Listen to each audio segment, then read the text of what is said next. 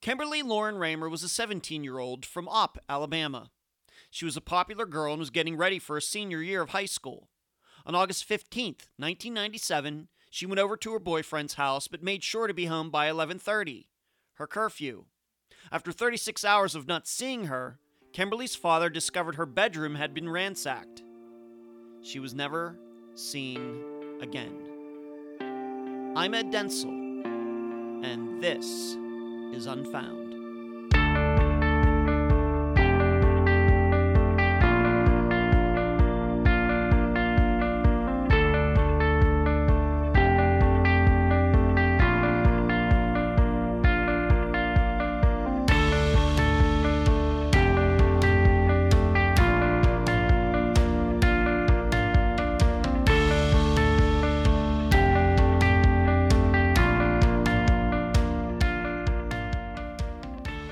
We all have secrets.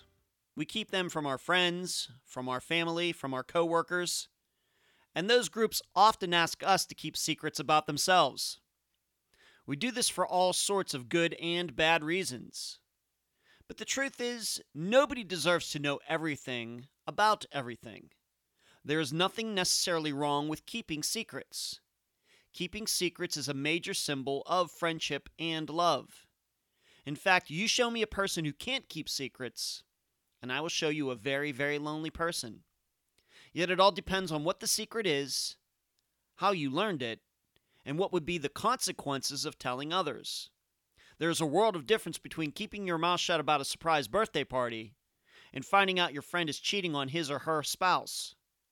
You know what I mean. Well, Kimberly Raymer had a secret, one that is not so unusual for a 17-year-old. However, as we've learned, everything, including secrets, becomes amplified when a person goes missing. But Kimberly's family discovered after her disappearance that somebody else they knew had a secret as well. One that, like Kimberly's, could be relevant in this case. And now it's up to us to determine where the secrets lead. And now, summary of the case. This is brought to you by my friend Megan Goodsite, charlieproject.org. Kimberly Raymer had a lot of things going for her as the summer of 1997 neared its end. She was hanging out with her friends in both Florida and Alabama, where she went to high school.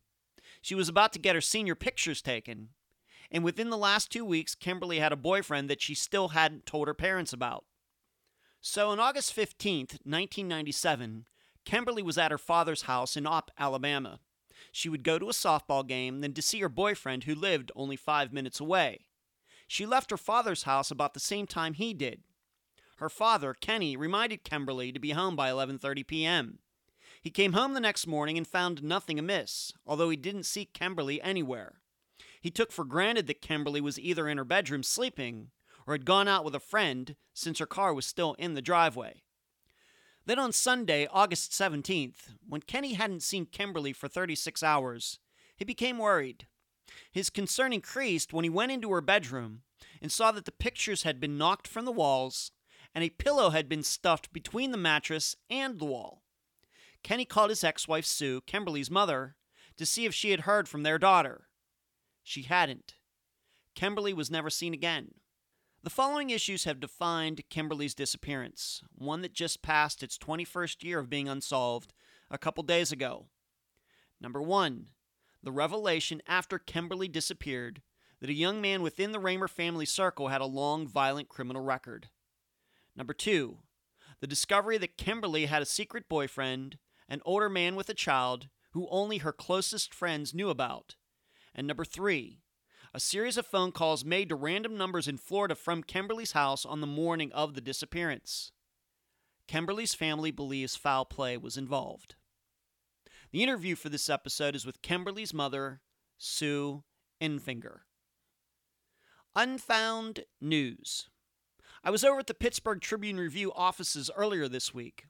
We had a really good meeting about the articles that have been done so far, and we threw around some ideas for the future. As you all know, the news publishing business these days is tough.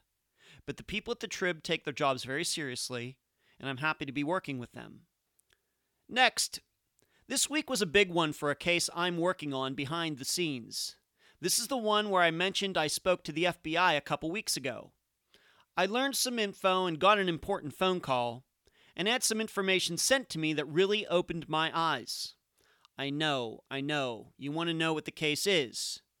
But trust me, when I'm ready, I'll let you know. I'm hoping to do a lengthy episode on it. Then you'll understand the entire story. Because the case is a bit personal to me, although I never knew the person who went missing. Finally, I need to thank a couple listeners. One that stepped up to help Lois Hasley set up a Facebook page for her sister's disappearance, and a Des Moines, Iowa listener who came forward with a bit of info that may help Lois understand just a little bit more that was going on at the time of Melissa's disappearance. This kind of stuff is exactly what Unfound is trying to do, and I thank those listeners for being a part of the process. Where you can find Unfound.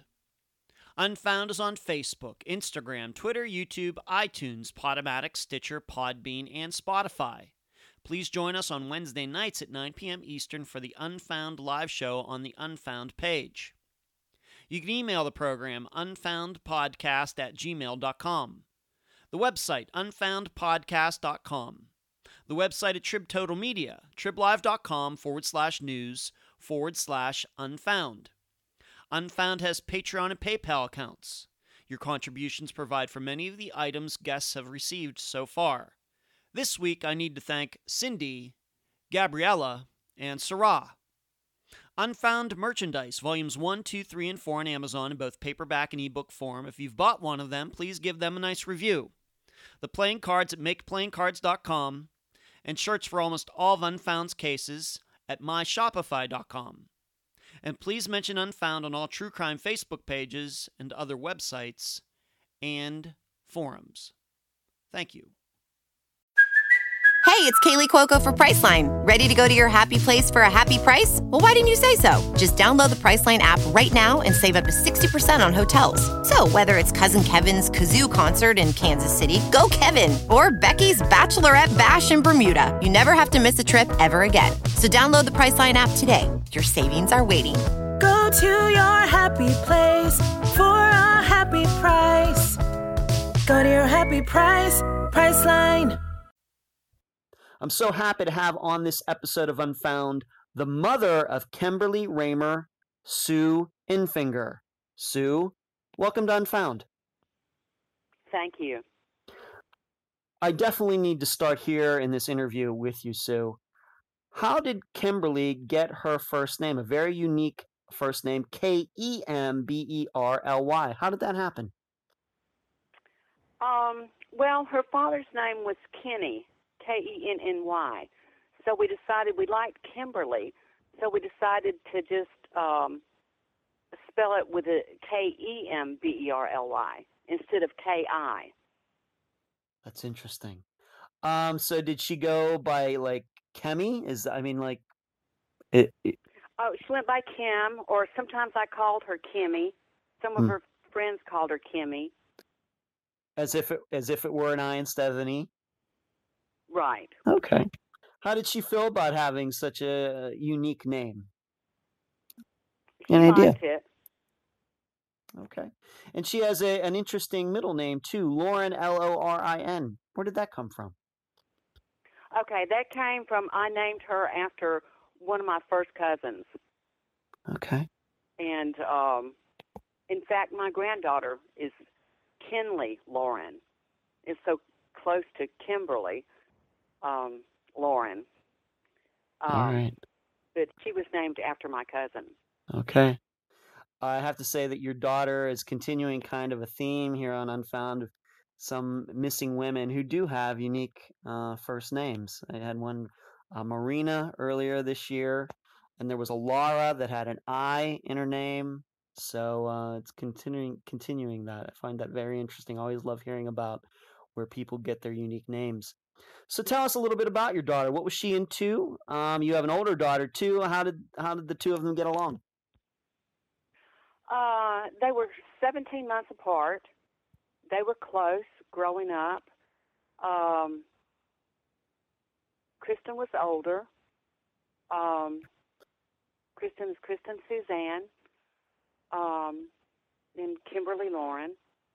And Kimberly was easygoing, made great grades, athletic, loved softball, had a lot of friends, just outgoing, just a bubbly personality.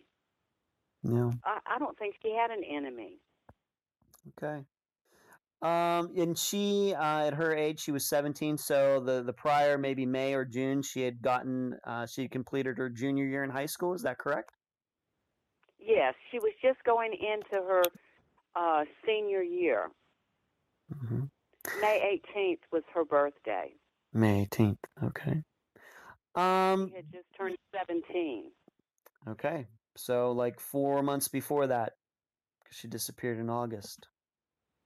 Right. Okay. What were her plans? Was she thinking about going to college? Did you two talk about that, or what was her plans? Do you think? She wanted to go to college. That was our plans. She was going to go to the University of South Alabama to do physical therapy It's a good field. for a physical therapy degree. Yeah, that's a good field, She and always made great grades.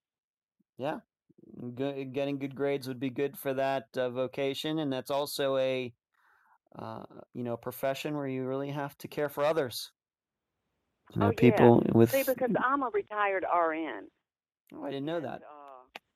Yes, I'm retired RN, and Kimberly was going into the physical therapy, and my other daughter is a nurse. Mm-hmm. Okay. Did she, being, of course, a junior, going to be a senior in high school, did she have a boyfriend, or she have a lot? I'm guessing she had a lot of friends, but was there a guy that was, boy that was in her life at the time?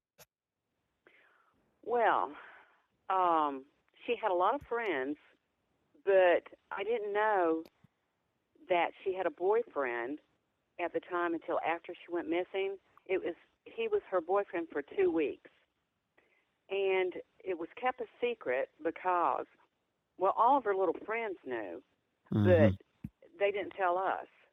She didn't tell us because he had been married before and he had a small child.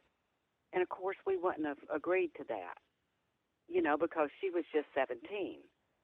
And so it was kept a secret. And how old was he then? He was like in his early 20s. Okay.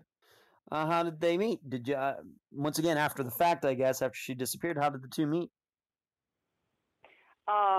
She was playing on a softball team, like a women's softball team. And, of course, we lived in a small town. Everybody knows everybody. Mm-hmm. And he saw her at the ball game there.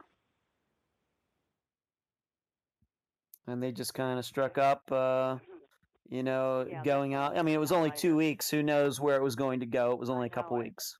It was only 2 weeks, and I didn't even know him. Mm-hmm. Did she have any other boyfriends that you were aware of before this guy, maybe sophomore, junior year? Maybe going to the prom, something like that? Well, yeah, she did go with the prom with this boy, Jason Powell, but they were just friends. It wasn't like boyfriend-girlfriend. I mean, she dated a little bit, but it was not like boyfriend-girlfriend, steady kind of thing. No real serious stuff. Right. All right.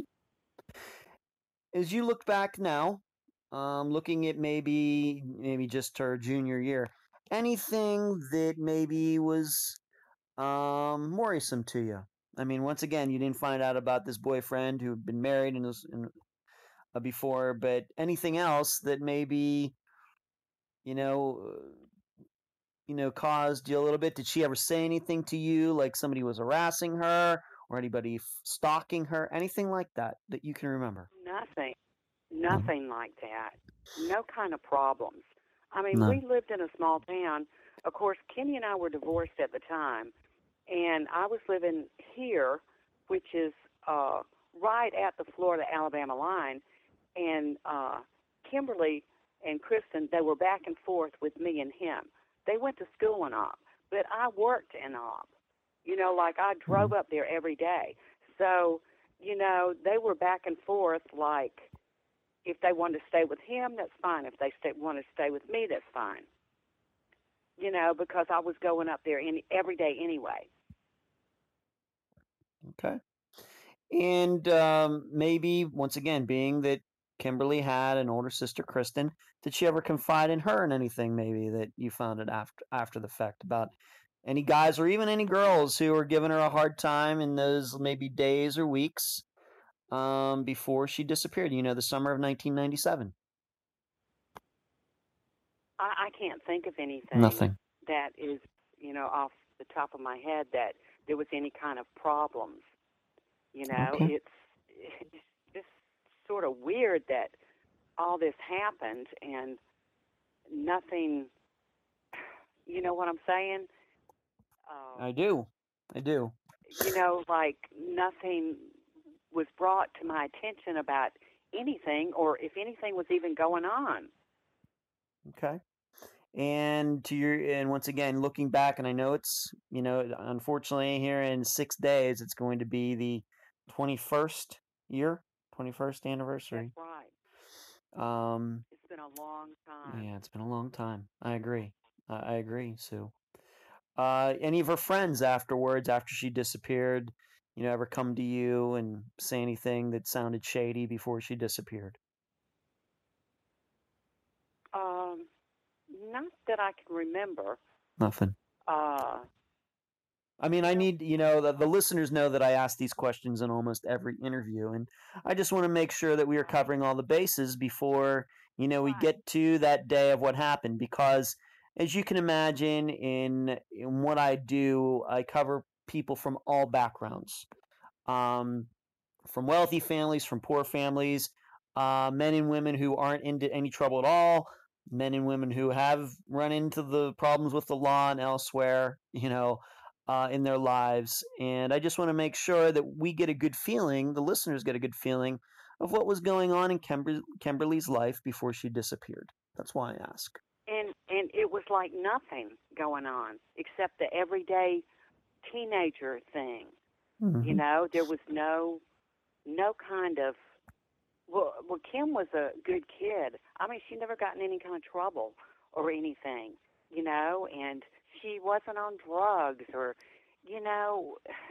Yeah. It's just so weird because,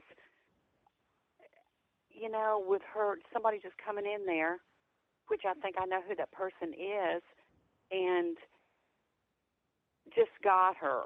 Yeah, we're gonna talk about that. We've never seen her again. Yeah. Now, you said that she was actually, now the listeners should know, you live in Florida now, and I guess you did at the time. Same place. Okay. Same place. But where did she go to high school? Did she go to high school in Florida or Alabama? In Opp. In Opp. In Opp. Okay. Uh-huh. Maybe kind of give the listeners an idea of what Opp, Alabama is like. It's just a small southern town. Everybody knows everybody. A small school. The population is maybe 7,000, maybe something like that. That's it. Not much work anymore. Used to be a cotton mill there. That had a lot of people working, and grocery stores, just a small town, restaurants. But like I said, everybody knows everybody. And Okay. everybody knows everybody's business. Okay. And you said that yourself and Kimberly's father were divorced. He had his own place in Opp, and you lived in right there on the border then in Florida. Right. And Yeah. how did Kimberly and her father get along? Pretty good? They got along great. Okay. Except sometimes when he was so stern, but that's just the way he was. He just wanted Sure. the girls to, mind and not get into any trouble. Absolutely. 17-year-olds need a little discipline in their lives, right? Exactly. right? Even the best ones, even the ones who are staying out of trouble, like it sounds like Kimberly was. Okay. Right. All right. So let's move up to that day, August 15th, 1997. What do you remember about that day? Maybe starting in the morning? Did she, was she at her father's or did she drive up there? Just explain that day from your point of view, what you remember. Okay. She had been with me, not that day, but she had gone up to Omp that week. She was with me before then. And I saw her on that Thursday, went over to the house, and we ate lunch together. Then Friday was the day that she got her senior portraits made. And then she did that, hung out with some of her girlfriends, and then she had a ball game. It was a women's league, but a lot of her friends were in it, not just grown women. There were teenagers in it, too. Okay. And after that, she had come home, got a shower. Kenny was there. He was going out, too. And he told her to be home by 11:30.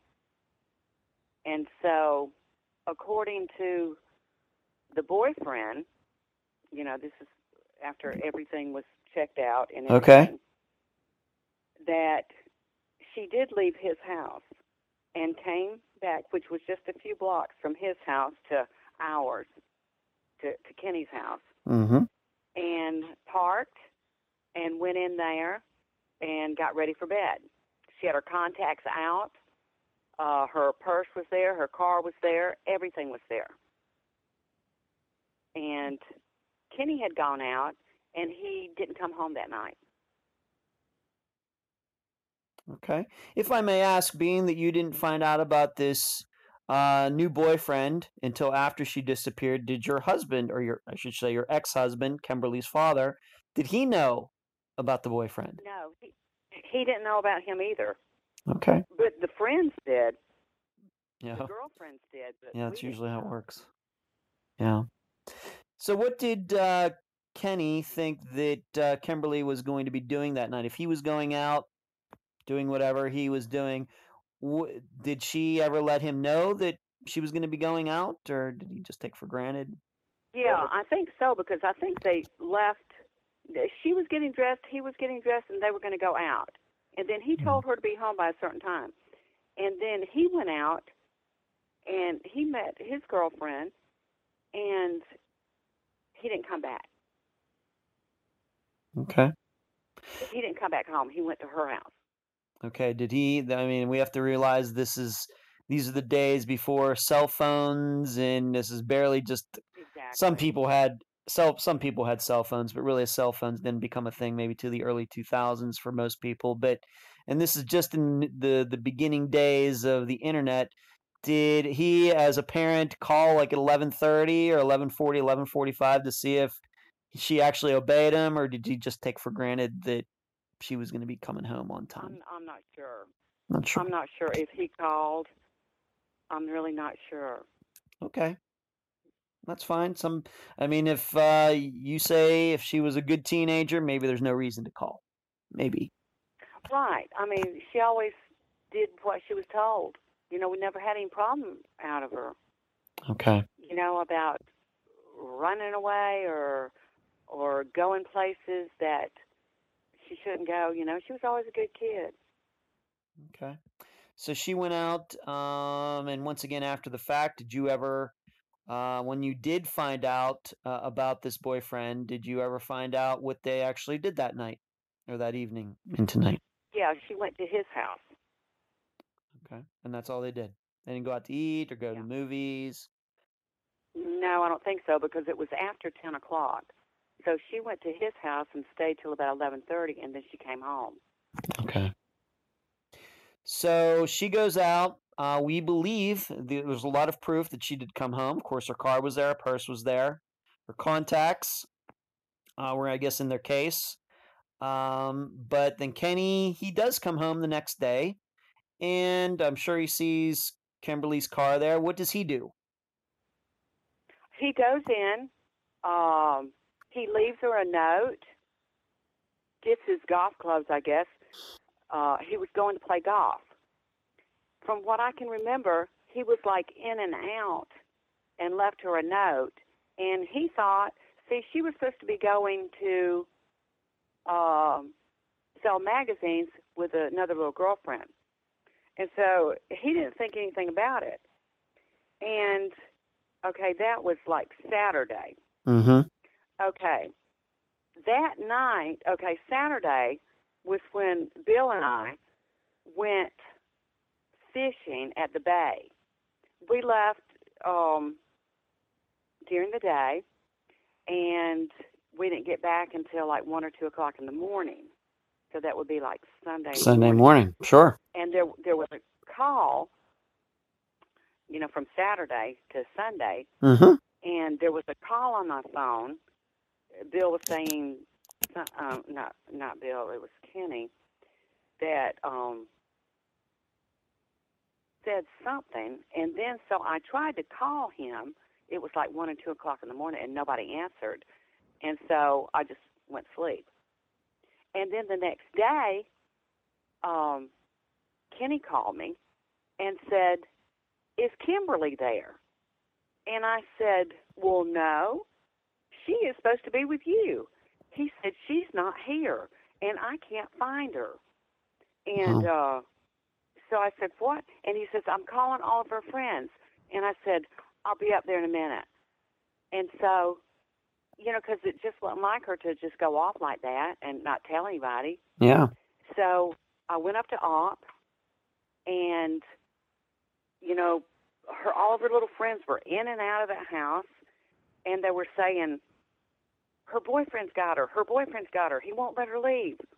I said, Wow. "How in the world? What is that?" And so, Were they really saying? Is that what they were saying?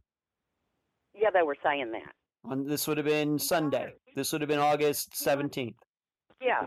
Okay. Okay. They were saying he got her. He must have her. He must have her. And so we went over there to his house, and nobody was there. And then we came back to Kenny's house, and, you know, asking everybody about her. And then we said, "We got to go to the police. I don't know where she's at." When these girls were saying that Sunday, these teenagers, I'm going to guess 16, 17, 18-year-olds, and they were saying her boyfriend got her, was that when you found out that she actually had a new boyfriend? Yes. Okay. Yes, it was. Okay. That must have been a little shock to you. Yeah, it was, because I didn't even know him. Yeah. And Kimberly didn't say anything about it, but of course I understand why, because we wouldn't have wanted her to be dating somebody that age that had been married with a child, with her just being 17 years old. Right. That's right. Okay. But then, okay, after that, let me think. Okay. Okay, we said, we're going to the law. So we went up there and filed a report. And then we went back to Kenny's, and I believe then the police came out there with us. And, then word started spreading through the town that Kimberly's missing. Yeah. And there was people just coming up in and out of the house, you know,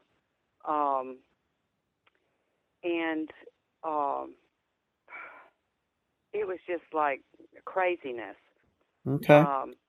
If I may ask you something, so just so I can set this up for the listeners once again, Kenny and Kimberly go out. They go their separate ways on Friday. He doesn't come home on Friday night. He comes back Saturday morning, gets his golf clubs. Of course, he would see Kimberly's car there. Maybe her bedroom door set. Maybe he's thinking she's still in bed. Maybe he thinks that she went out with his friend of hers to sell magazines. He goes out again. He doesn't come home till later. When is the house actually kind of searched, like looked over? When does somebody actually go into her bedroom, or do you remember? It was that Sunday. It was that Sunday when we went to the police, and then they came out to the house, and then it all started then. Okay. And it was the Op City Police, and okay, they did their searches. they didn't know what to do really because they'd Mhm. never had any case like this. Yeah. And then after a couple of days or something like they called the Alabama Bureau of Investigation. Okay, then they came in and they did like searches of the room and everything. I don't know if they did the luminol. It might have been the FBI that did that. The ABI got involved, and then after they got involved, then the FBI was called in. Wow. That's very unusual. FBI does not pop up a lot in a lot of the cases that I cover. Do you have any reason why they got involved in this particular case? You know. I am thinking because I live in Florida, Kenny lives in Alabama, and from the reasoning, they must have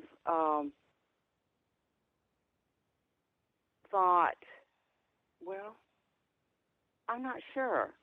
Okay. Unless they thought that she was taken across the line. Possible. Sure. Sure. And it would also mean that she's underage. Might have something to do with it as well.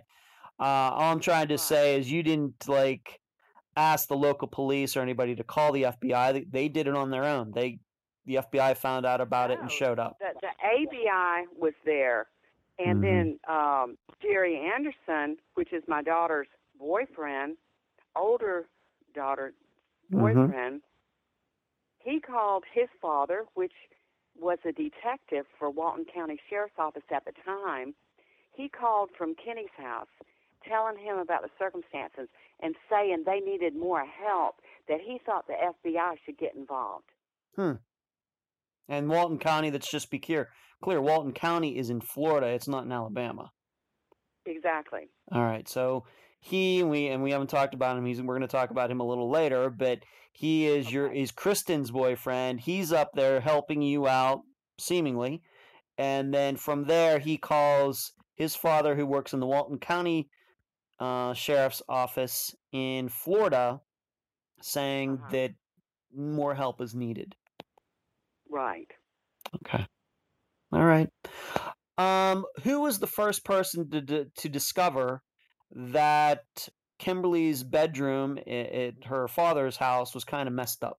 And maybe, did you see it? Can you explain it to the listeners what it looked like? Okay. I saw the bedroom. Okay. When you walked into her bedroom, to the left was the bed. And then we had pictures on the wall. And then on the other side of that wall was the hallway of the house, and it also had pictures. And the pictures on the inside of her bedroom were down. And it looked like there had been a scuffle in there. Like, I don't know how to explain it. Oh, there was a pillow behind the headboard, like down between the mattresses. I remember that. There was a pillow that was stuck down there. That is weird. Were you the first one to discover that, or was Kenny, her father, the first person to discover that? You remember? Kenny. You think it was Kenny? That would make sense, being that it's his house. Sure. Because he lived there, and he had been looking at it longer than me. Could he offer an explanation as to why he hadn't, I don't think that got noticed till Sunday, that he had been in and out and just hadn't noticed that? Had the bedroom door been closed, or does he not have to walk by her bedroom to his own bedroom, let's say? Yeah, he would have to walk by his bedroom, but I don't know if where his golf clubs were. I don't know if they might have been just in the kitchen there. Okay. When you walked in, it was the kitchen dining room. Okay. Any other rooms? Anything else? Anything else disturbed in the house at all? Anything missing? Anything? No. There was no kind of robbery. There was no kind of break-in. Was her you said her purse was there. Was her car looked at? Anything weird about the car? Was nothing? The car was there. The keys were there. Everything was there. Nothing was stolen. Everything was there except her. Okay. Did it look like maybe she was sleeping and somebody came in, or I mean, were the sheets like pulled down? Do you remember? Um, I'm sure she had to have been sleeping, or possibly sleeping, Mm-hmm. ready for bed or something. Okay. Was there any sign? Once again, I know you're not an expert on it. I know your husband would not be an expert on it, but did the police say anything to you? Did it look like there was any sign of forced entry? Any, like a window maybe cracked open? No, nothing like that. Nothing at all. Okay. The only thing that I remember Sure. Please. that was, okay, there was a carport under, carport next to the house, and where we always went in and out. The door was locked, but I could see like light from like a crack in the door Mm-hmm. because from the windows in the kitchen coming through, and I had never noticed that before. So are you saying something like maybe like the door frame was twisted or something like that? Like if somebody put a hand on that door and Mm-hmm. pushed, and like it stayed sort of pushed open a little bit, just like a crack, that I could see the sunlight coming through there, and I had never noticed that before. So like on the top, like the top corner of the door, for example, or the bottom Yeah, corner? like from the lock up, Lock the up. lock up, like if somebody held their hand like they're trying to push the door, Yeah. you know, Sure. that it may have stayed like that a Did little Kenny bit, just a crack. did Kenny say anything about that? Did you ask him, being that it's his house? Did he ever We give talked you? about that, but we didn't know, and we, told the police about that. Yeah. But there was no forced entry. It was no, like, the lock wasn't broke or anything like that. Okay.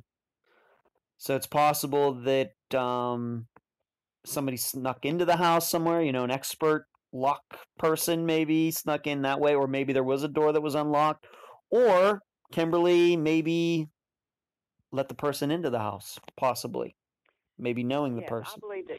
I believe either she let this person in or this person had a key.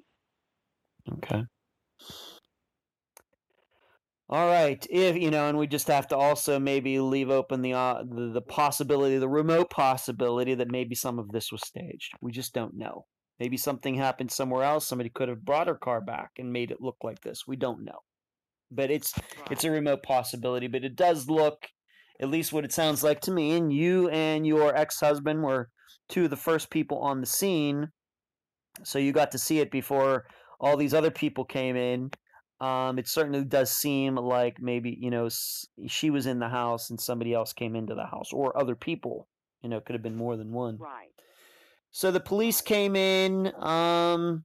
Did they give you any theories of what they thought might have happened? Did you get to have a good conversation They with the didn't know. FBI, or you know?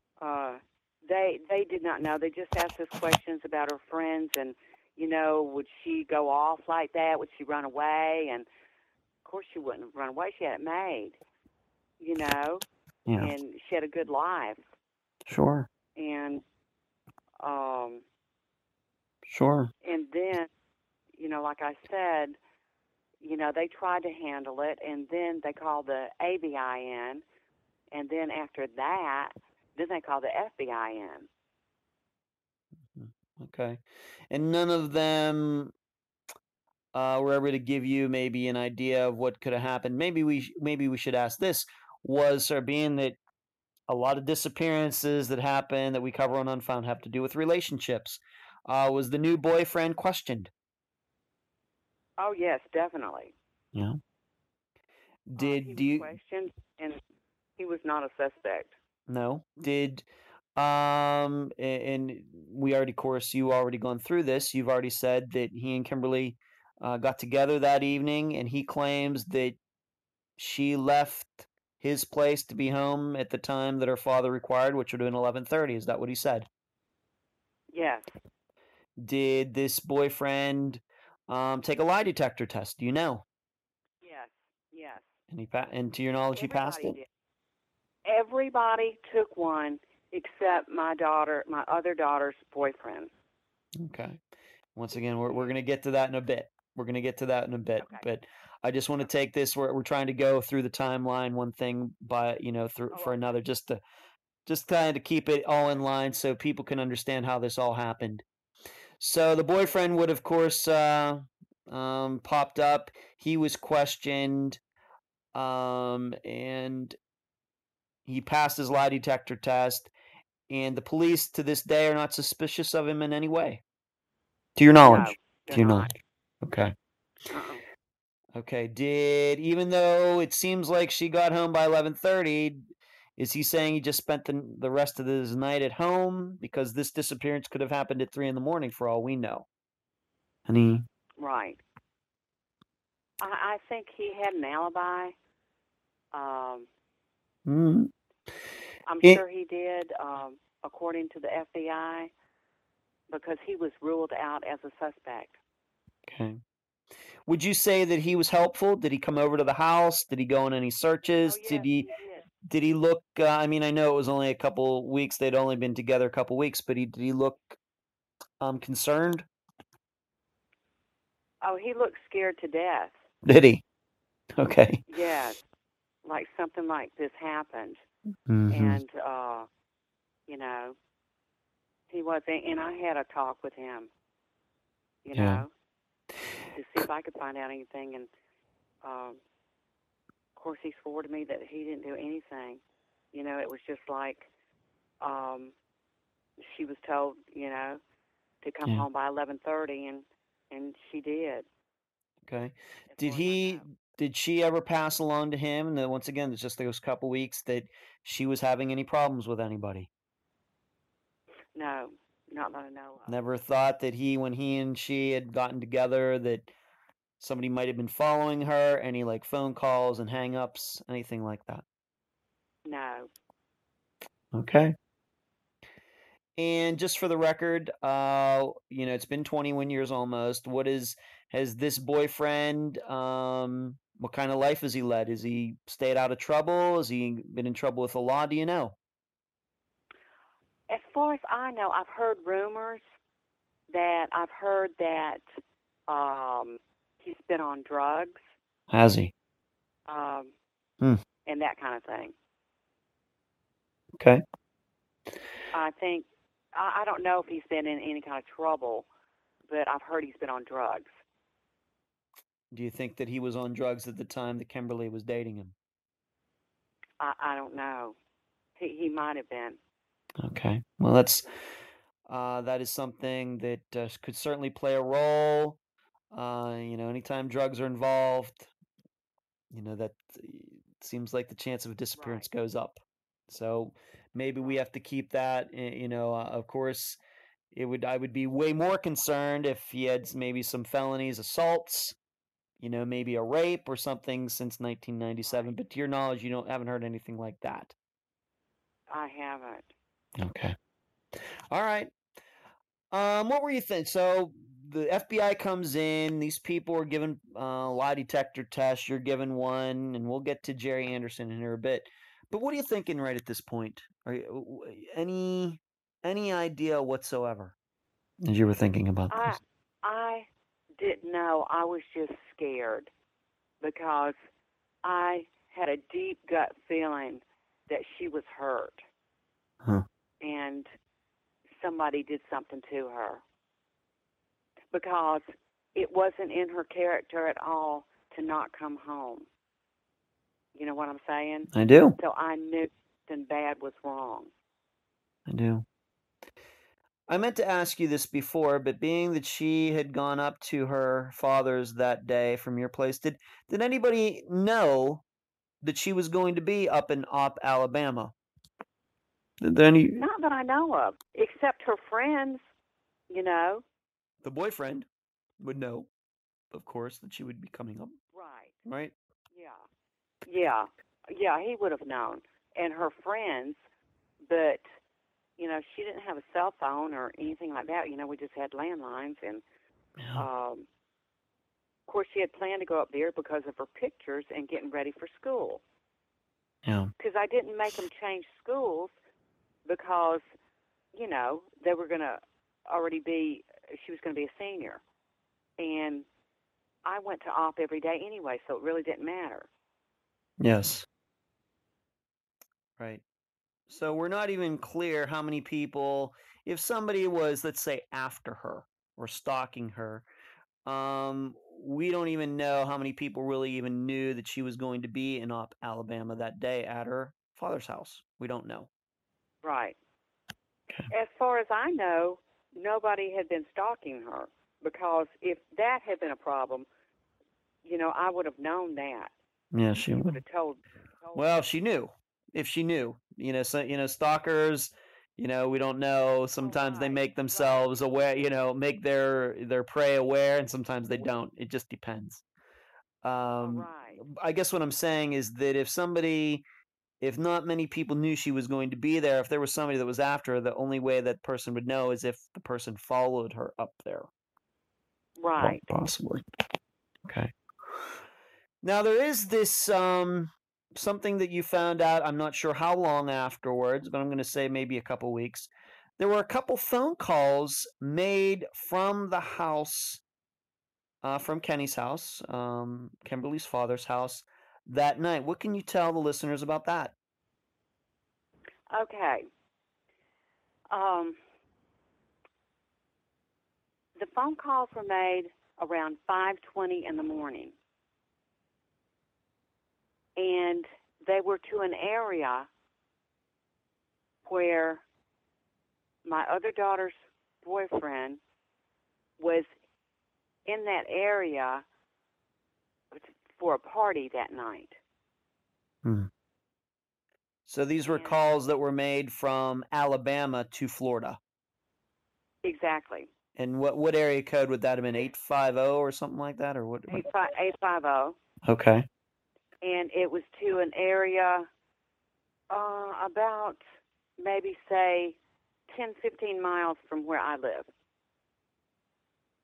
It's to an area that he hung out with people over there. Okay. How many phone calls were there, and were you able to figure out who these numbers belong to? I believe that there were 3 phone calls, and the numbers did not belong to anybody. They were made, the FBI got the numbers, and they were made out of the house, but they didn't go to anyone's home. Okay, so they were dialed the right way, like the area code and then the prefix and then the 4 numbers after that, but those numbers were not assigned to any business or any person. That's exactly right. And I think the last one was like 850 956 0000. It was something like that. It was like, to me, in my eyes, it looks like somebody was in a panic. That's the scenario that I come up with, that somebody was in a panic trying to get help and could not remember the numbers. But there was no numbers, to your knowledge, once again, I don't know if the police would tell you this or not. There was no record of a 911 call ever being made from the house, though. None that I know of. So it was somebody looking for help. They weren't looking for help from the police. Exactly. Okay. Do you remember how long after she disappeared that you found out about that? And did the police, I know what your theory is, did the police ever give their theory of those phone numbers?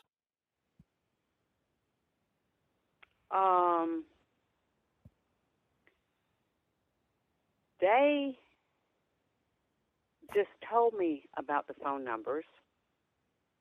And, you know, told me that Jerry Anderson is a suspect in my daughter's disappearance with, I don't know what kind of all different information that they got, because I'm sure they didn't tell me everything. But because he avoided them, he would not speak with them for the longest. And then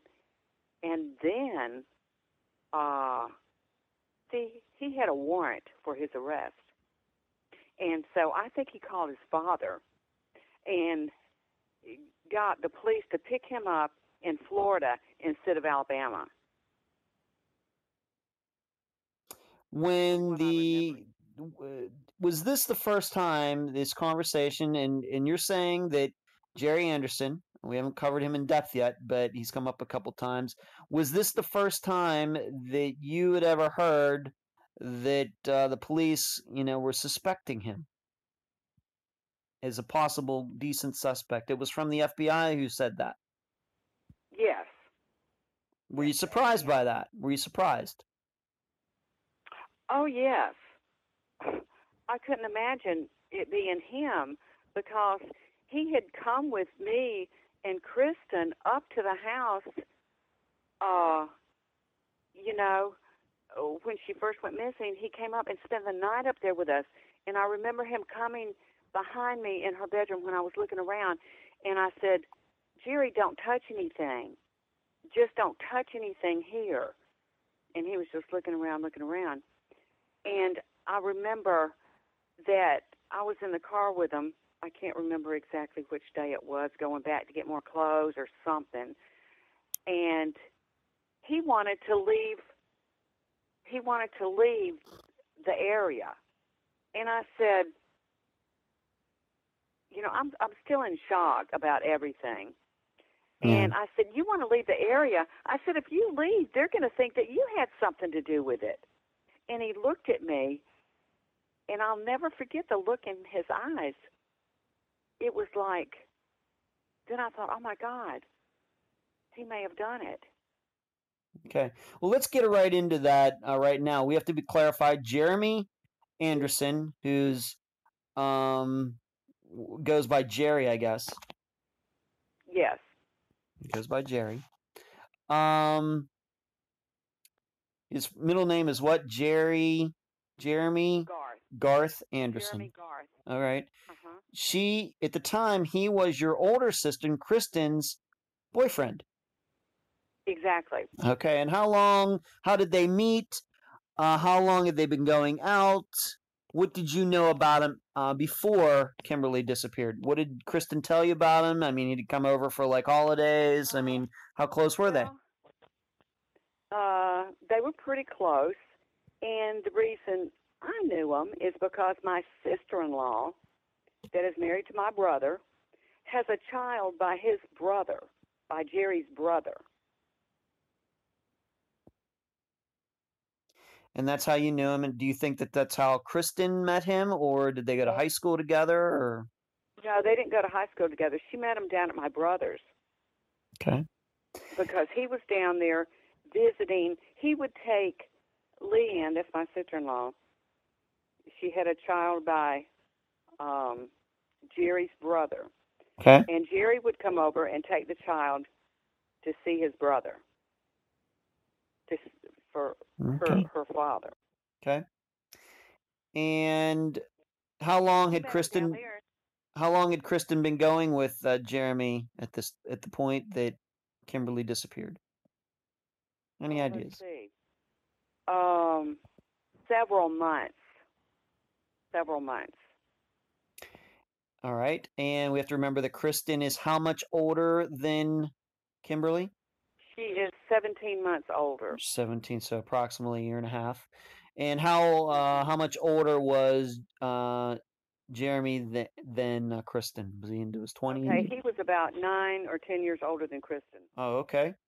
So if she would have been 18, he was 28. Maybe she might have been 19, and he would have been 28, 29. Okay. Yeah, something like that. Or he might have been 26 or 27. Okay. I can't remember exactly. I know that he was older. Quite a bit older. Okay. And you personally, or once again, your ex-husband Kenny, did you or he ever personally have any problems with how he treated your daughter? No. No.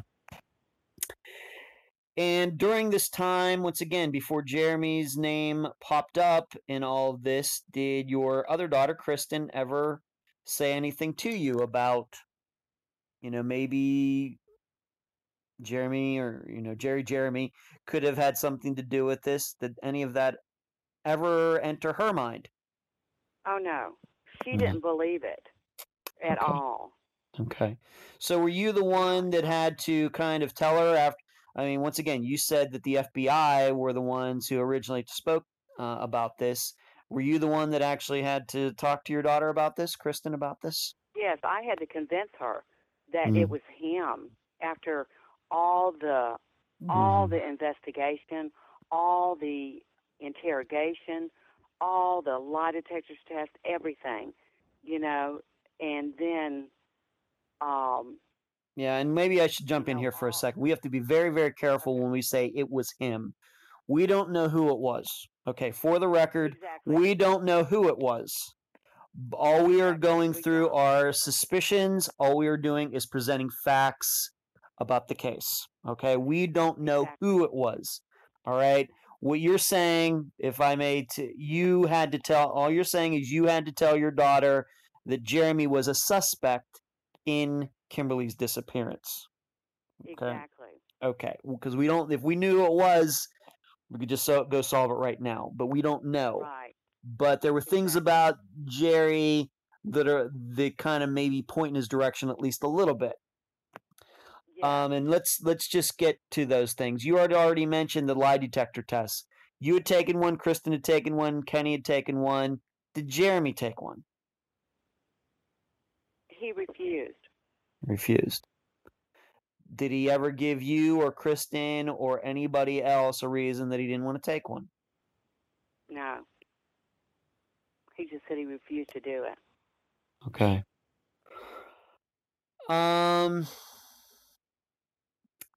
Does he have an alibi for the night that Kimberly disappeared? He does not. What is the At story of first, where he was that night? okay, at first, these friends of his that he was hanging out with, they were giving him an alibi, but when the FBI came down so hard on them, they changed their story.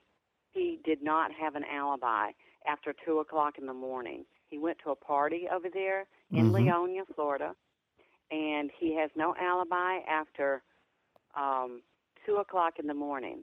And then we saw him the next morning.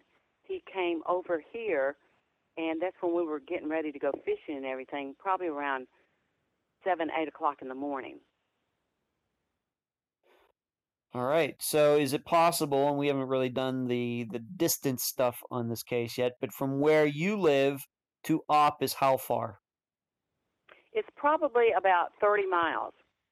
All right, so you could get there in maybe 35 minutes, 40 minutes. And so what you're saying is between 2 in the morning and about 8 in the morning, he has no alibi, and somebody could easily go from where you live or from this party to Op and back pretty easily in that time frame. Very easily. Very easily. Now, what is the story you had told me about the vehicle that he was actually driving that night? And how did you find this out? From the FBI. He was on a truck that he took from a man that he knows that he's worked for before. He took that truck and drove that truck that night. And he had his car, which was really actually Kristen's car, over there at a friend's house. To your knowledge, did Kristen or anybody else ever know him to drive this truck before? Any ideas? It had been knowledge that he had driven that truck before because he worked for the man Okay. at a time. But he took this truck, and And then I do know for a fact that morning around 6:30, towards 7, he went to the guy's house where his car was parked, freaking out, wanting someone to follow him to get rid of that truck. So he parked it at a church a couple of miles from where his car was. And you once again found this out from the FBI? This is what the FBI told you? Yes. And how long after Kimberly disappeared did they tell you this? It was a while, I think, because by the time they found out, putting everything together, Mm-hmm. the truck had been cleaned and vacuumed Yeah. and everything. It was a work truck. Yeah. And then the FBI got the stuff where it had been vacuumed and all, to check that out, but I don't think anything ever came of that. Mm. Do you even know how the FBI might have even got on to even having a suspicion that it was him in the first place? Any ideas? I think because he avoided them, he wouldn't talk to them, and then he refused the lie detectors test. Right. And then right. when I guess they looked his record up. Yeah. Let's talk about that. What kind of criminal record does Jeremy Garth Anderson have? It's an extensive one. I went and looked it up after all this, but I can't remember exactly what all his charges. I think burglary, assault. Burglary, drugs, I think, assault. Yeah. When it first happened, I went and looked him up, and I just can't remember. It was so much. Yeah. By the time the people were hearing this, our interview, I will have put Jeremy's criminal record up for people to see, so they will know what we're talking about by this point. But it's an extensive criminal record going back to the early 90s. Did your daughter, Kristen, know about Jeremy's criminal background? No, not an extensive one like that. I mean, we had heard rumors like, he got in trouble before. I didn't know what kind of trouble, but his father always got him out of trouble. Didn't know it was really bad trouble, Yeah. She was naive, and so was I. Yeah. And did maybe Kenny, your ex-husband, did he get to meet Jeremy at any time? Did he ever offer up any opinion on him? Did kind of please? No, he met him. He liked him. Okay. I mean, I think this person had two personalities. Okay. Some criminals do. Some criminals do. And so you had to confront your daughter Kristen about Jeremy's background and everything, and then maybe she finally saw the light on that. And I really don't know if it's appropriate. I don't know if it'd be appropriate for us to get in deep into their relationship, but just to say that they'd been going out for a while. She finds out about this. Do they break up? Yes. Okay. Why did they break up? Well, he went to prison. Yes, he did. Right. And in fact, if anybody looked at the criminal record that Jeremy Anderson has, about 2 months, it would have been in June of 1997, he got in some trouble. I think got caught with it, and then he was out on bail or something at the time that Kimberly disappeared, and then he ended up finally going to jail for those charges in early 1998. Do you believe that's the time that Kristen finally broke up with him? About that time. Yes. It was I can't remember when he did go to jail. He went to jail. I remember. I don't have it in front of me, but sometime in early '98. I'm thinking February or March of '98, Oh, okay. like Well, 6 months took after. till then to convince her. Yeah. Okay. Let me just ask you some more questions about him so we can narrow this down. Did Okay. did Jeremy know where Kenny's house was? Yes, he did, because he and Kristen had stayed up there the month of July. So just like a month before Yes.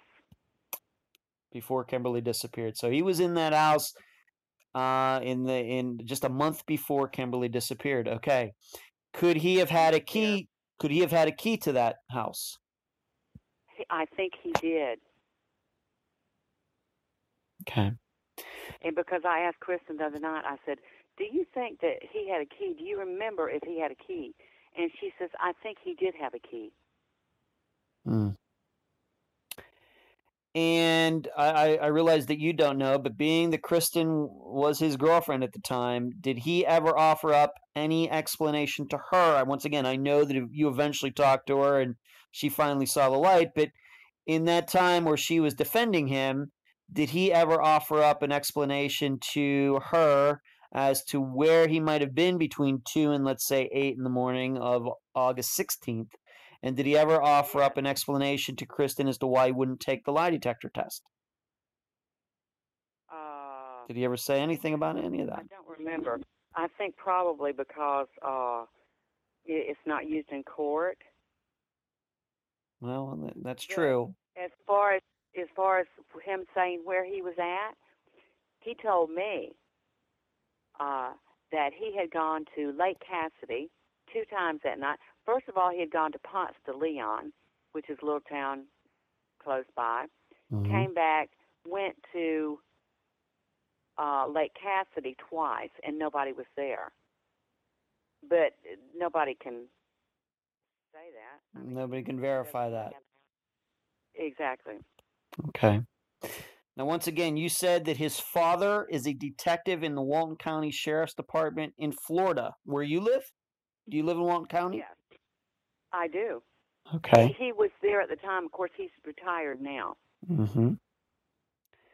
Have you, now, once again, this case is almost 21 years old, and you've known about Jeremy's possible involvement in this. Have you ever had a chance to talk to his father about any of this? No. Even though he's a local law enforcement officer, you never went down and spoke to him at any time? No, nothing like that? Not with him. No. No. Okay. So we have a guy, let's just, please. He did come out. I'll go into this because this woman got in touch with me, and she had sort of like a vision or something that Kimberly was down. I live on a dirt road, and that she was down close to my house. Okay. On the right side of the road. So Glenda, which is her name, and we have, I've met her and know her now. She called the police about Kimberly being there, and the father comes out. Jerry's father comes out. Okay. I was not there. Okay. He was down there, and he was questioning her, and she was telling him what she thought, and then he told her not to tell anybody. Okay. Well, the listeners of Unfound know how I feel about people who have visions and things. So I don't know what to think about that, and I don't either. being that nobody can corroborate that conversation, I'm leery of taking anybody's word like that at all. I have to admit, I'll just go on the record and just say I'm worried that conversation maybe never happened. I'm just gonna be honest with you. So I don't know what to think about that. I'm just like to concentrate on any interaction you had. Okay. Let me ask you this: before this disappearance happened, how do you think that Kimberly and Jerry Anderson got along? How often did they run into each other, being that Jerry was dating Kristen, the older sister? Well, as far as I knew, they were okay, but they weren't around each other that much. But since I have talked to her friends and everything, and one of her friends told me that Kimberly couldn't stand Jerry, that she didn't like him, which I didn't know until just really lately. You just found that out within like the last few years? Yes, that she just really didn't like him. Okay. What has we know that Jeremy went to jail in early '98. What has he done in the last 20 years with his life? Okay, he has married, and he's involved in church.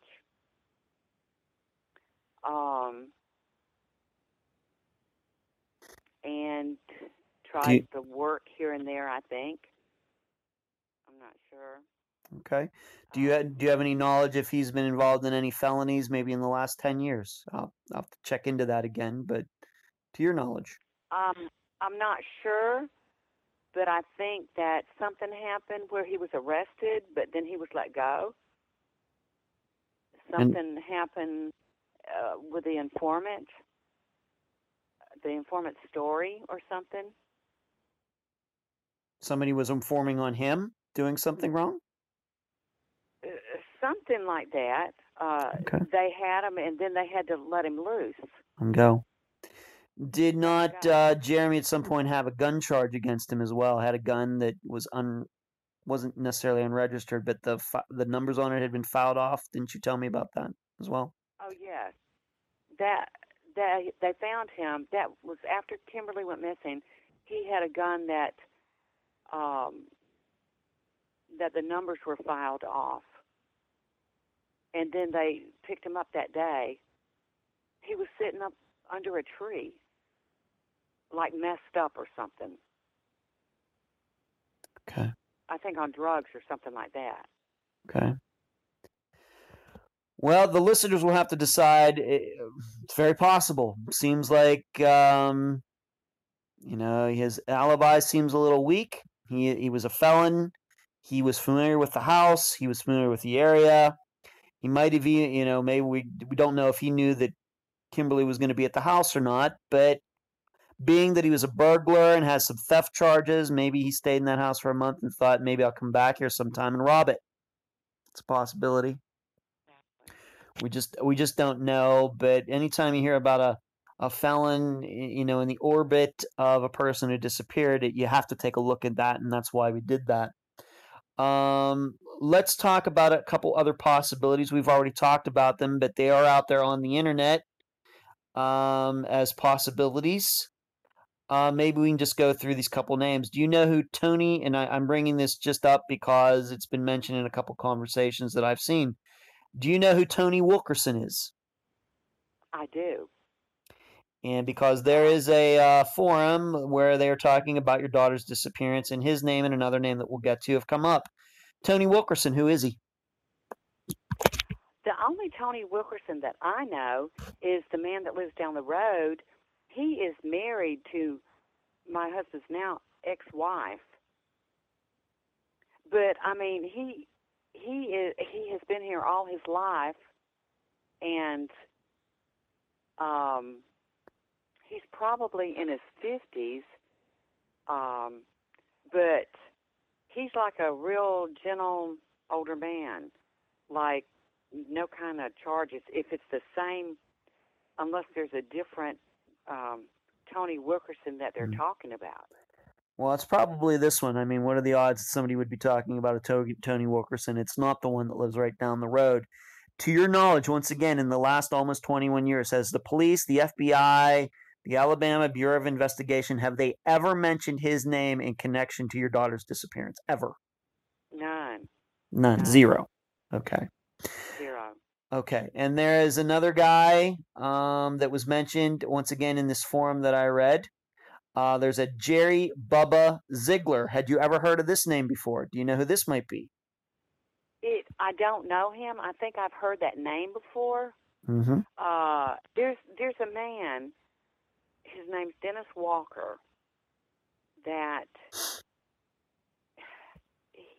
he's on Facebook, and he keeps telling people that Kimberly is in a well outside of Opp. I mean, he has said this for years and years, and the police know this. Mm-hmm. And I believe I've heard that name from him. But most importantly, has the FBI, Alabama Bureau of Investigation, or local Opp police, once again, in almost the last 20 years, ever said anything about him possibly being involved in Kimberly's disappearance? Ever? No, not that name. Not at all. From the law, no. Okay. And just maybe I'll even go further. In the last almost 21 years, besides Jerry Anderson, have the police mentioned any? I don't want you to say. You don't have to say their names. Have the police ever mentioned any other people who could be possibly suspects in your daughter's disappearance? Not that I can remember. No. Okay. Okay, so good girl, just being up and up, getting her senior pictures taken like most, just about all seniors, I guess, do. She's there in the house, and it seemingly looks like somebody came in there. There's a little bit of a scuffle in the bedroom. Nothing was disturbed in the rest of the place. And then just through, I guess, some misdirection and her father maybe just taking for granted she was there. We don't find out that she's missing until Sunday. And I can tell you that this time, the passing of time, even if it's just an hours or a day, can mean so much in a disappearance. So much. So much.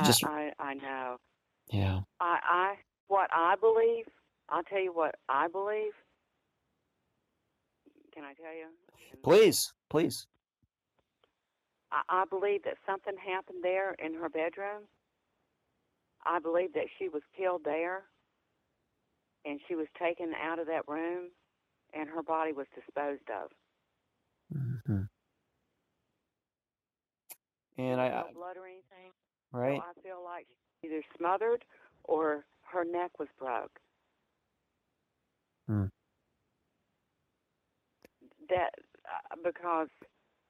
And that's the way I feel. I don't know. I've thought about so many different things. Yeah. I do need to ask you, since were there any alleged sightings of Kimberly after that day? Oh, yes. There had been, but it was all, nothing was ever found. Nothing. People were calling in saying, oh, this might be her, this might be her, but there were several things that they followed up on, and it wasn't her. Okay. As I've already mentioned in this interview, that it's going to be 21 years. We're conducting this interview on August 9th, 2018. So we have 6 days. That'll be next Wednesday. It'll be 21 years. I know it's been tough. How have you, and of course your daughter Kristen and your ex-husband Kenny, how do you handle it? It's been hard. It's been hell. Kenny has passed away. Oh, I didn't know that. I don't think. Since then. Okay. And my daughter Kristen has been through so much tragedy. First it was Kimberly, then it was her father, and then Kristen's husband passed away. Oh, my. From cancer. Oh, my. And so with me, I mean, what can I say? I just have to take it from day to day. I just want justice for my daughter. I want her found. I want her body found so I can bring her home. Yes. Yes, of course. Of course. I just want the truth. I want to know what happened. I mean, I have been, I mean, it has been terrible. I mean, it has been so devastating. Mm-hmm. When you have a child and your child's taken away from you and you don't even know what happened, oh my God, it will work on your brain like something crazy. Yeah. Guys tell me that a lot. That's very common. And Very common. it seems like there's more and more people missing. You know, it seems like it's getting to be more and more and more. It does seem like it. I think that the statistics would say that it's maybe gone down a little bit, maybe, but really what has really changed are the nature of disappearances. I think that, these days, especially 2000s to now, so many more disappearances are connected to drugs and Right. addiction and things than ever were like in the 90s, 80s, and 70s. And There's a distinct difference. trafficking or something. That's right. But I just That's have right. to pray. I just have to pray for peace. You know, that's the Yeah. only thing that helps me. Okay. Is there a website or a Facebook page or anything that is set up for your daughter's disappearance that we can direct the listeners to visit? Yes, it's Help Find Kimberly Raymer. Okay. And that is your Facebook page. I guess that's like a public page. People can like it, share it, follow it, etc.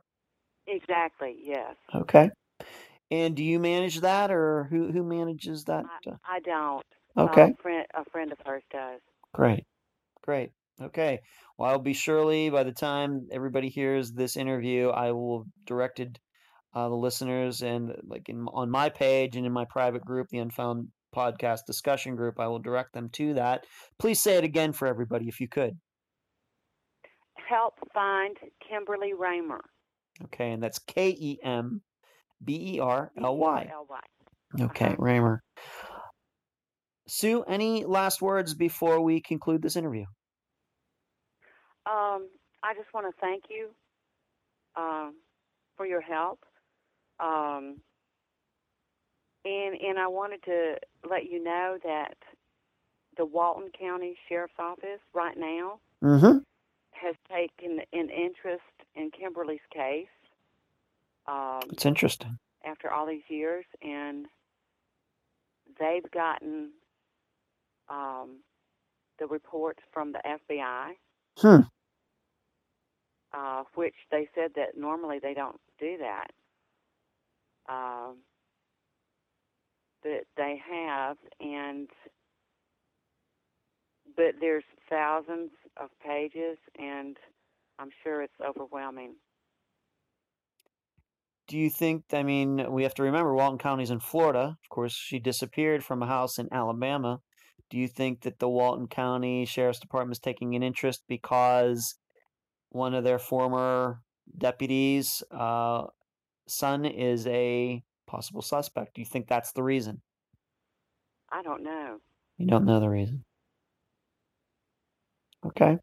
Well, if you don't know, you don't know. I'm just wondering if you have any insight into that, because it's fairly unusual for a sheriff's office in an entirely different state to take an interest in a disappearance. I know it. Well, that's good. Well, I went down there and I talked to the sheriff. And, I don't know if that had anything to do with it or not. But even on the Walton County Sheriff's site, well, they did an interview with me. And it's on their site. Well, I will surely find it, and I will surely find it and direct people to it. Okay? I didn't know about that. Yes. And, yes, I did an interview with them, and they put it on the Walton County Sheriff's site on Facebook. Okay. Well, that is I have to tell you, that's a unique development in the 2 years I've been doing Unfound now, that county, a police department in a totally different state take an interest in a disappearance. Yeah, it's interesting. I don't know what that means. I'm gonna have to think about that. I know it. Okay, well that's good. Wonderful. Hey, you'll take any help you can get, right? Take any. Yes, Absolutely. yes, because I live in Walton County, Right. and the suspect is from Walton County. Right. At least one of them. Yes. Okay. Well, thank you for adding that. I didn't know that. Thank you for adding that to the end of this interview, Sue. That's good. Okay. Okay, that's interesting. I'm sure my listeners are going to be very interested in that and they're going to think about that for themselves as well. Great. And I appreciate you being on this episode of Unfound. Well, thank you so much. And that was my interview with Sue Infinger, mother of Kimberly Raymer. I thank her for joining me and all of you on this episode. To give you an idea of how even the best outlined interview can bring out surprises, until the recording of this interview, I didn't know that Kimberly's secret boyfriend had been married before and had a child. So when you heard that for the first time, you were hearing me hear it for the first time. And that's my fault. If there's anything I should have learned after 2 years of talking to people, is to never take anything for granted. Whereas, frankly, in our preliminary conversations, Sue told me he was an older guy, but I didn't know that he had a child and had been married before. This is all relevant, I believe, for reasons I don't have to go too in-depth to explain. But after the interview you just heard, I had to think about that revelation. Then I called Sue back and we spoke further about this boyfriend. Yes, as she said, he has allegedly been cleared by police. And yes, I know his name, but since I learned it outside of the official interview, I'm hesitant to reveal it at this point. But in this talk after the interview, I asked Sue if possibly the boyfriend's ex-wife could have done something to Kimberly. Could she have followed Kimberly home from the boyfriend's house? Or if the ex-wife had a brother or someone who could have gotten revenge for her? Or something. Sue says she has never thought about it, mainly because the FBI only brought up Jerry Anderson in their discussions. I told Sue she should consider the possibility that the ex-wife was involved in Kimberly's disappearance, because relationships and the breakdown of them are the number one motivator of disappearances. And since I found out about this case, I've pondered whether the new relationship had anything to do with the disappearance. And so when I heard more about the boyfriend and his ex-wife during the interview, it certainly piqued my interest. Once again, despite him personally being cleared. Allegedly. Because I have to admit that despite everything the police have said to Sue about Jerry Anderson and his secret, his long criminal record, that he hid from everyone, there's still something that doesn't feel right about his involvement. Yes, he knew Kimberly. He knew the area. He knew the house. He may have even had a key to it. And maybe, if it was Jerry, he went up there to burglarize the house. But my belief is also that he would only drive up there if he knew Kenny, Kimberly's father, wasn't going to be there, no matter what Jerry's intentions would have been. Granted, Kenny wasn't at home that night and into the next morning, but there's no proof Jerry would have known that. Jerry surely wouldn't have been planning to do something at Kenny's house if he knew Kenny would be home. What I'd like to know is if Kenny was always absent from his house every Friday night into Saturday morning. Was that part of his regular schedule in going over to his girlfriend's? If I knew that, I think I'd be able to make a better assessment of Jerry's involvement. So, what secret leads us in the right direction? The boyfriend's? Jerry's? Or somebody else's? I'll leave the rest of the theorizing up to you. And that's the program. If you found it informative, please go to the app that you use to listen to Unfound and give this podcast a nice review. I thank you for listening. I'm Ed Densel, and you've been listening to Unfound.